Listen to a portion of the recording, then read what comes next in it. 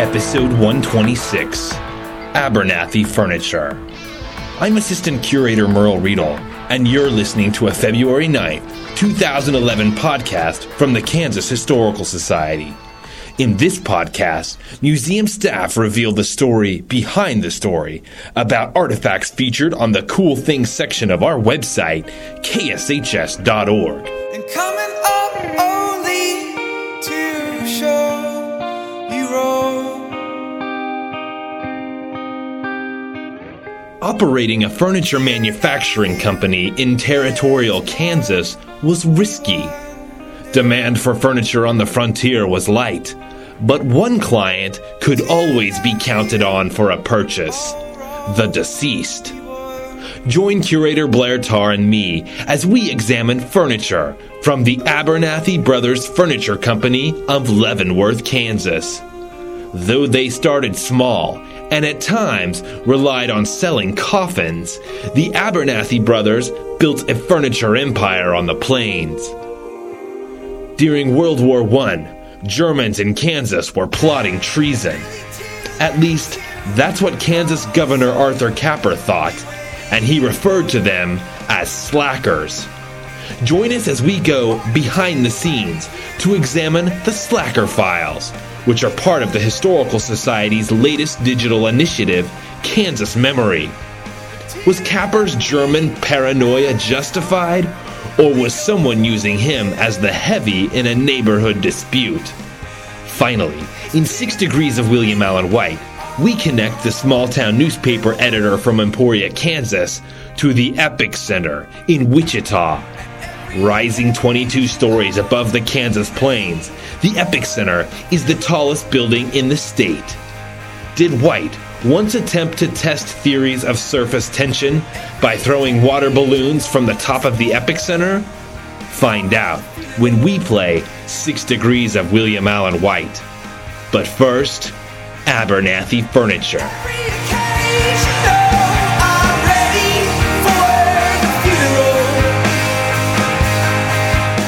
Good afternoon, Blair. Good afternoon, Merle. Today we are going to discuss 3 pieces of furniture made by the Abernathy Brothers Furniture Company in Leavenworth, Kansas. This company is interesting because it was a local company, but we began to notice that their furniture seems to pop up a lot. Comes to our attention a lot, quite frequently, and from all over in Kansas. Today, we're looking at a crib used in Parsons in the 1930s, a sturdy-looking office chair from Osborne County, Kansas, and an early 20th century sofa bed from McLouth, Kansas. These were all made by the Abernathy Furniture Company. You are correct, sir. And it was founded by siblings James, William, and John Abernathy.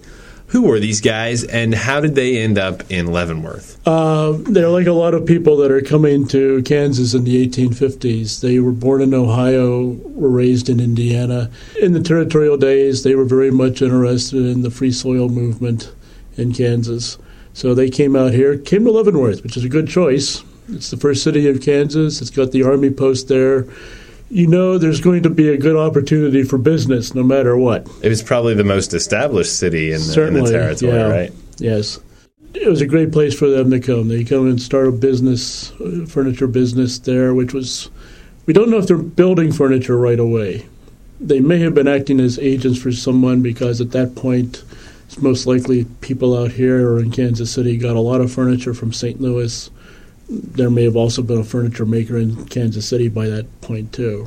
What do you mean acting as agents? Like salesmen? Salesmen, essentially, yeah. They get a line of furniture from some other company and start selling it there. And there may have even been, this may even have been a bit of an undertaking, literally. What does that mean? They were undertakers? Well, a lot of furniture businesses, even locally, who sold other companies' furniture, they'd frequently be the local undertaker as well because caskets were usually a line of furniture, or considered a line of furniture. So, and Abernathy was no different when they started building furniture. They did make caskets. The furniture company was founded in 1856. In 1856, the population in Kansas was pretty scarce. Was there a demand for nice furniture on the frontier? I mean, I thought everyone kind of brought their furniture with them in the wagon when they came across. Yeah, they did bring a lot of their furniture with them if they could, if there was room in the wagon. But there was need for additional furniture. And again, this is sort of why I think they may have been agents for some other company at first. Because that way they could get the furniture from that company, get it shipped to Leavenworth, and then sell it to families in the city or in maybe in outlying areas too. So at first they may have been working for a St. Louis-based furniture company. Or Kansas City. Where there was a bigger population. Yes, so it's still that was actually a relatively settled city at that point. In 1861, the Civil War broke out. How did that impact the Abernathy Furniture Company? Probably did it in a couple of ways. For William, he stays home during the war, and he runs the business, and he actually sets up a partnership with some other people in Kansas City for a furniture business. And again, it's sort of, they're selling caskets as well, and of that business too. But he's also that seems to be kind of the staple. Like that is the kind of the baseline support is selling caskets. Well, it makes it a little sense for a furniture maker if you're working with wood. Making wood caskets, it's certainly where else would you go to have somebody who is really trained in making good quality caskets? Works for me. William sets up some businesses in Kansas City as well as takes care of the business at home in Leavenworth. William does not live out the 1860s. He dies in 1869.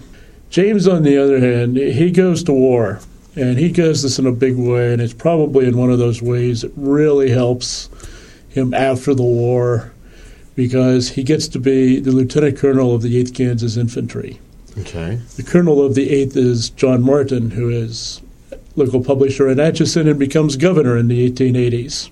Well, before the war is out, Martin resigns his commission. It's in 1864 near the end, so for a brief time, Abernathy also gets to command the 8th Kansas. Oh, wow. So he's in a good social position with just that alone.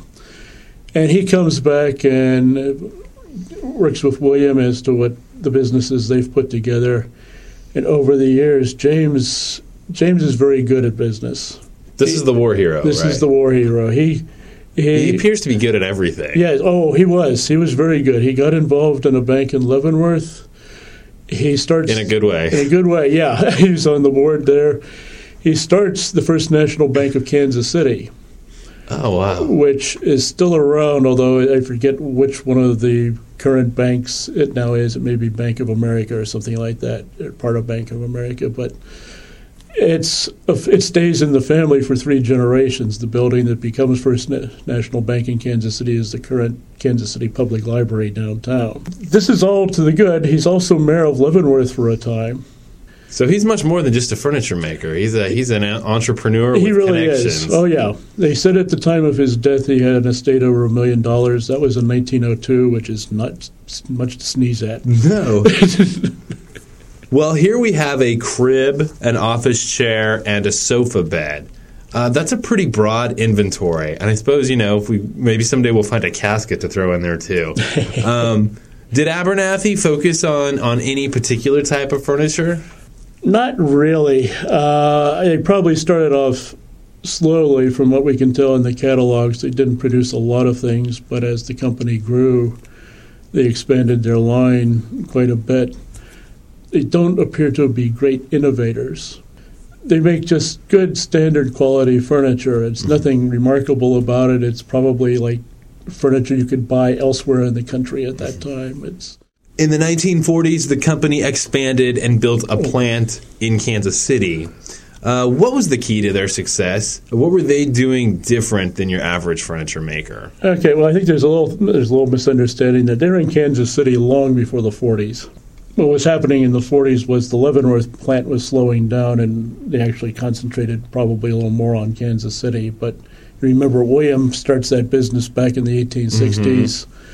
And actually, they built a plant, I think, in the early 20th century, or maybe late 19th, in the West Bottoms of Kansas City. That building is still there, by the way. You can still see the ghostly image of the Abernathy name on the building. But it's a good location. Right, you can see it from I-70 when you drive through the West Bottoms is the old industrial part, and you can see Abernathy on the side of one of the buildings. And their Leavenworth structure still exists today. A couple of Leavenworth structures are still there, too. But that's a good location for them to expand to Kansas City. The West Bottoms is where you have the connections to the railroads, which are going out everywhere. Mm-hmm. So, any idea what happened to Abernathy? Like the furniture company? Did it just get absorbed by another company? I think that's what happened. I've still been trying to nail this down, and I haven't quite done it yet. But it does appear that by the mid-1950s, Leavenworth is shut down and Kansas City is still operating. But it appears that they were absorbed by somebody else who closed down Kansas City and took the operation elsewhere. Sort of a typical thing is in the post-war era, too, in some ways, that you just see consolidation of businesses. And now there's just Nebraska Furniture Mart. You just have the Nebraska Furniture Mart. Thank you, Warren Buffett. So the crib was used in Parsons, which is in southwest Kansas. The office chair was used at an insurance company in Osborne, which is north central Kansas. And the sofa bed was from McLouth. Okay, I can kind of understand the McLouth thing because that's not that far from Leavenworth in Kansas City. But I'm pretty impressed that their furniture ended up all the way in Parsons and in Osborne County. Did all these people come to Leavenworth to shop for their furniture? Was Abernathy like the IKEA of its day? I suspect if they didn't order it from Leavenworth, they probably had local agents or local salespeople that did that because it wasn't just in Kansas. They went into Missouri and Nebraska. Again, that has to do with the railroads. It's just good planning to sell your product along the railroad route so that...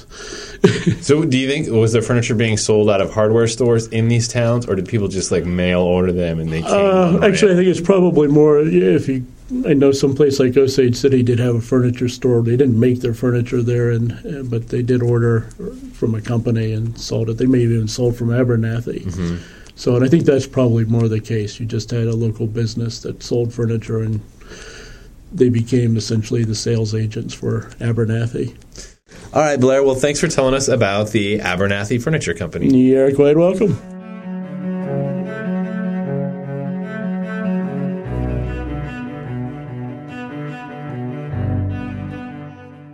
All right, on this podcast, we have talked about Abernathy Brothers and the furniture business in Leavenworth. The first city of Kansas was quite a manufacturing town, and there is one business founded in 1858 that continues to this day, and it's the subject of the Kansas quiz today. To survive, it has changed the focus of its business a few times, but it's done so successfully to be the state's oldest operating manufacturing firm. Can you guess what it is? Here's a small hint. One of its early products kept many a Kansan warm and/or well-fed.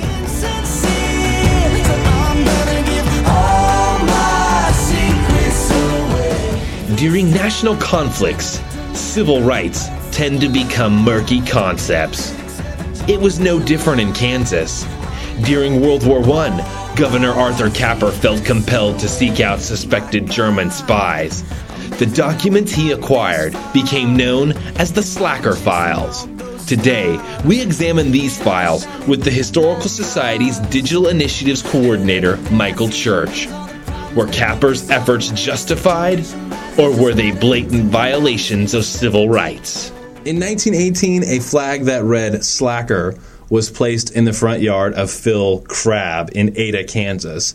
The flag was part of a local dispute that eventually involved Kansas Governor Arthur Capper. Michael, what was meant by slacker, and what was the nature of the dispute?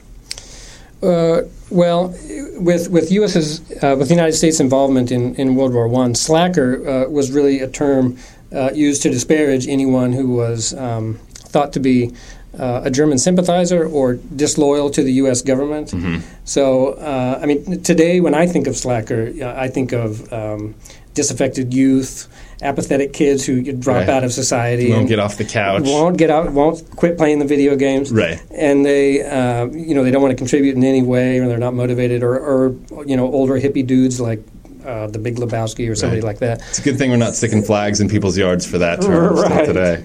So, but back then, during World War I, it really meant disloyalty to the U.S. government and not supporting the war effort. And there were a few ways that you could do this. You could not buy war bonds. You could refuse to enlist if you were a young man.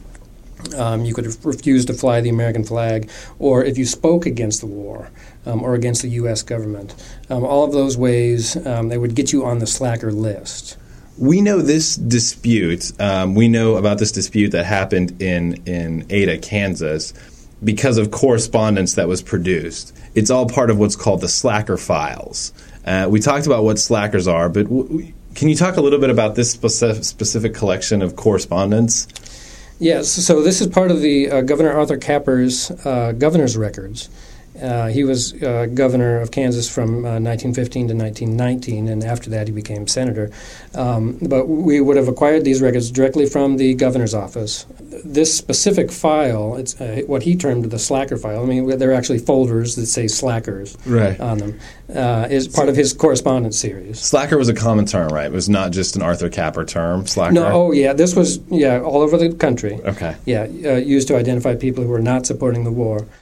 And it was obviously a term that was meant to shame anybody into change. And interestingly, it was they were using the word slackerism. It became a state of mind. And Capper would say repeatedly, there's no room for slackerism in Kansas. This state of mind, we cannot tolerate it. It's intolerable. But it was a file he kept of letters he received from people, Kansas residents, who were mostly concerned with their neighbors or other people in the community who they thought were not supporting the war effort or were actually disloyal to the U.S. government. It also includes his responses to those people as well as to the accused, and his very interesting correspondence with the U.S. Attorney in Kansas City, Fred Robertson, who he sent a lot of these letters on to Fred Robertson to investigate. Right. And Robertson did investigate, and Robertson would write him back and say, we went out to this community and talked to these people, and this is what we found out. And so most of it is people really accusing their neighbors of doing things, and not dissimilar to some of the things that are going on in other periods of American history, or even now with the war against terrorism. And there are certain parallels with incarceration of Japanese Americans during World War II, or the anti-communist hysteria during the Cold War, or since 9/11, kind of the anti-Muslim hysteria. Mm-hmm.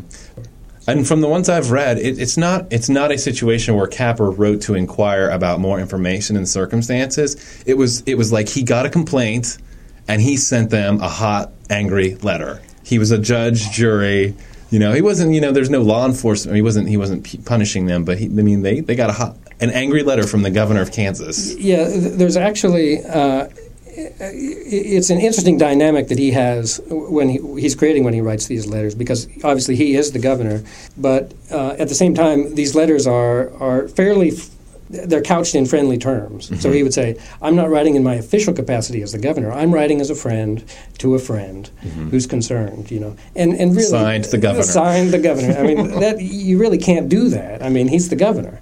So and he would come out and tell people that this kind of behavior that they were accused of, and he wouldn't question whether it was true or not. He would actually say, I hope this is not true. Mm-hmm. Yeah, and as we talked about, really the majority of them were neighbor complaining against neighbor because they weren't contributing enough to the Red Cross Fund. Right. And this is, mind you, this is like turn of century. People didn't have a whole lot of money to be throwing $25 at a Red Cross Fund, so it's legitimate why they're not doing this. Sure. But some of these get pretty serious. Like in July 1918, Capper wrote to the U.S. District Attorney Fred Robertson stating, Dear Fred, I believe you could do a powerful lot of good by sending a Secret Service man out to Wilson, Kansas, to round up one or two German sympathizers.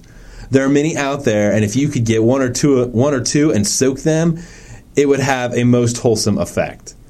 That's pretty serious allegations. That's almost treason right there. People die for that kind of stuff. Yeah. And he's telling federal agents to go investigate these guys. Was that common in the files? Yeah, it's pretty common. Some of the letters just are accusations against people that aren't buying war bonds, are speaking critically of the U.S. government, but they don't necessarily identify them as Germans. as German sympathizers. But many of the other letters do specifically say, I have a German sympathizer in my community, or maybe more often, there's a pocket of German sympathizers in my community, a little group that these people want investigated. So, and there were actually large German communities in central Kansas at that time. And many of them spoke English, but many of them spoke German almost consistently.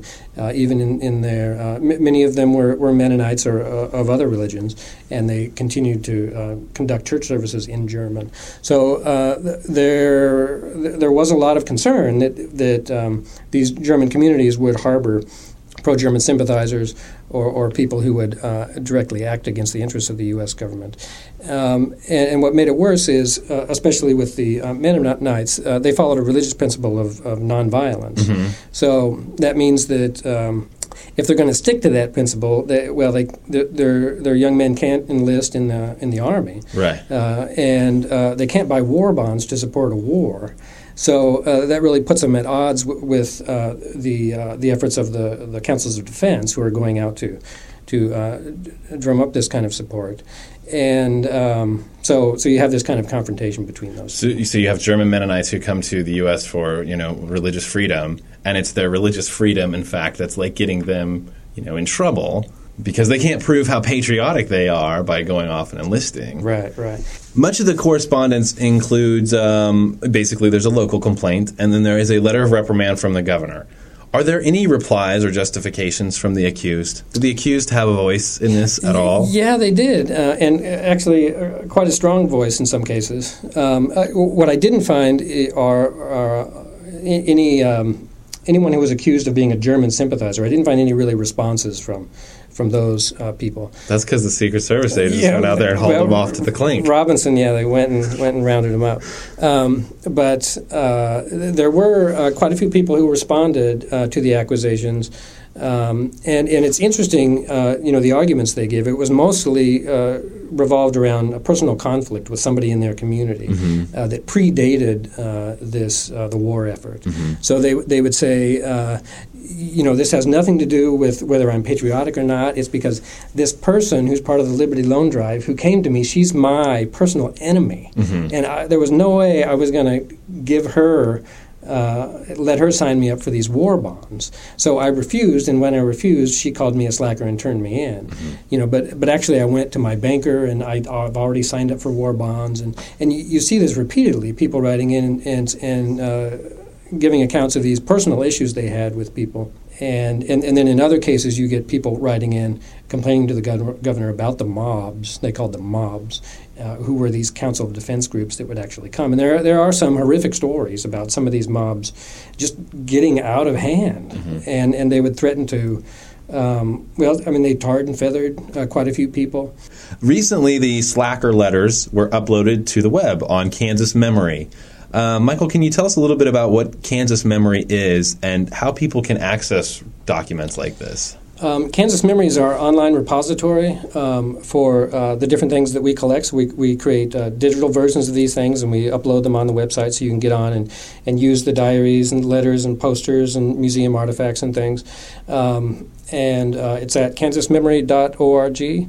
And to look at the Slacker letters, you can just search for the keyword Slacker, mm-hmm. And it'll come up in the search result there. Or you can use our faceted browse system to go to Collections, State Archives, Governor, look for Governor Capper's papers, and find them that way. Yeah, it's great. It's there's the high resolution images of all these letters, so you're not reading a transcription. You're actually reading letters from Governor Capper and handwritten letters from these people and their, angry neighbors. That's right. And you can see the emotion in the handwriting. Yeah. All right. Well, thanks, Michael. Thanks for telling us about the Slacker file. Thank you.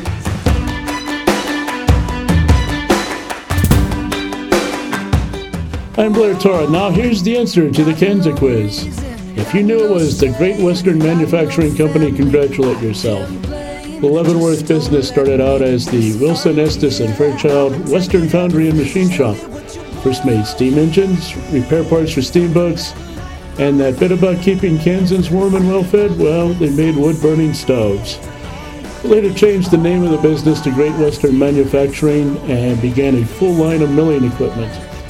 Today it has long since cut back on that full line, but it specializes yet in sifting and screening equipment.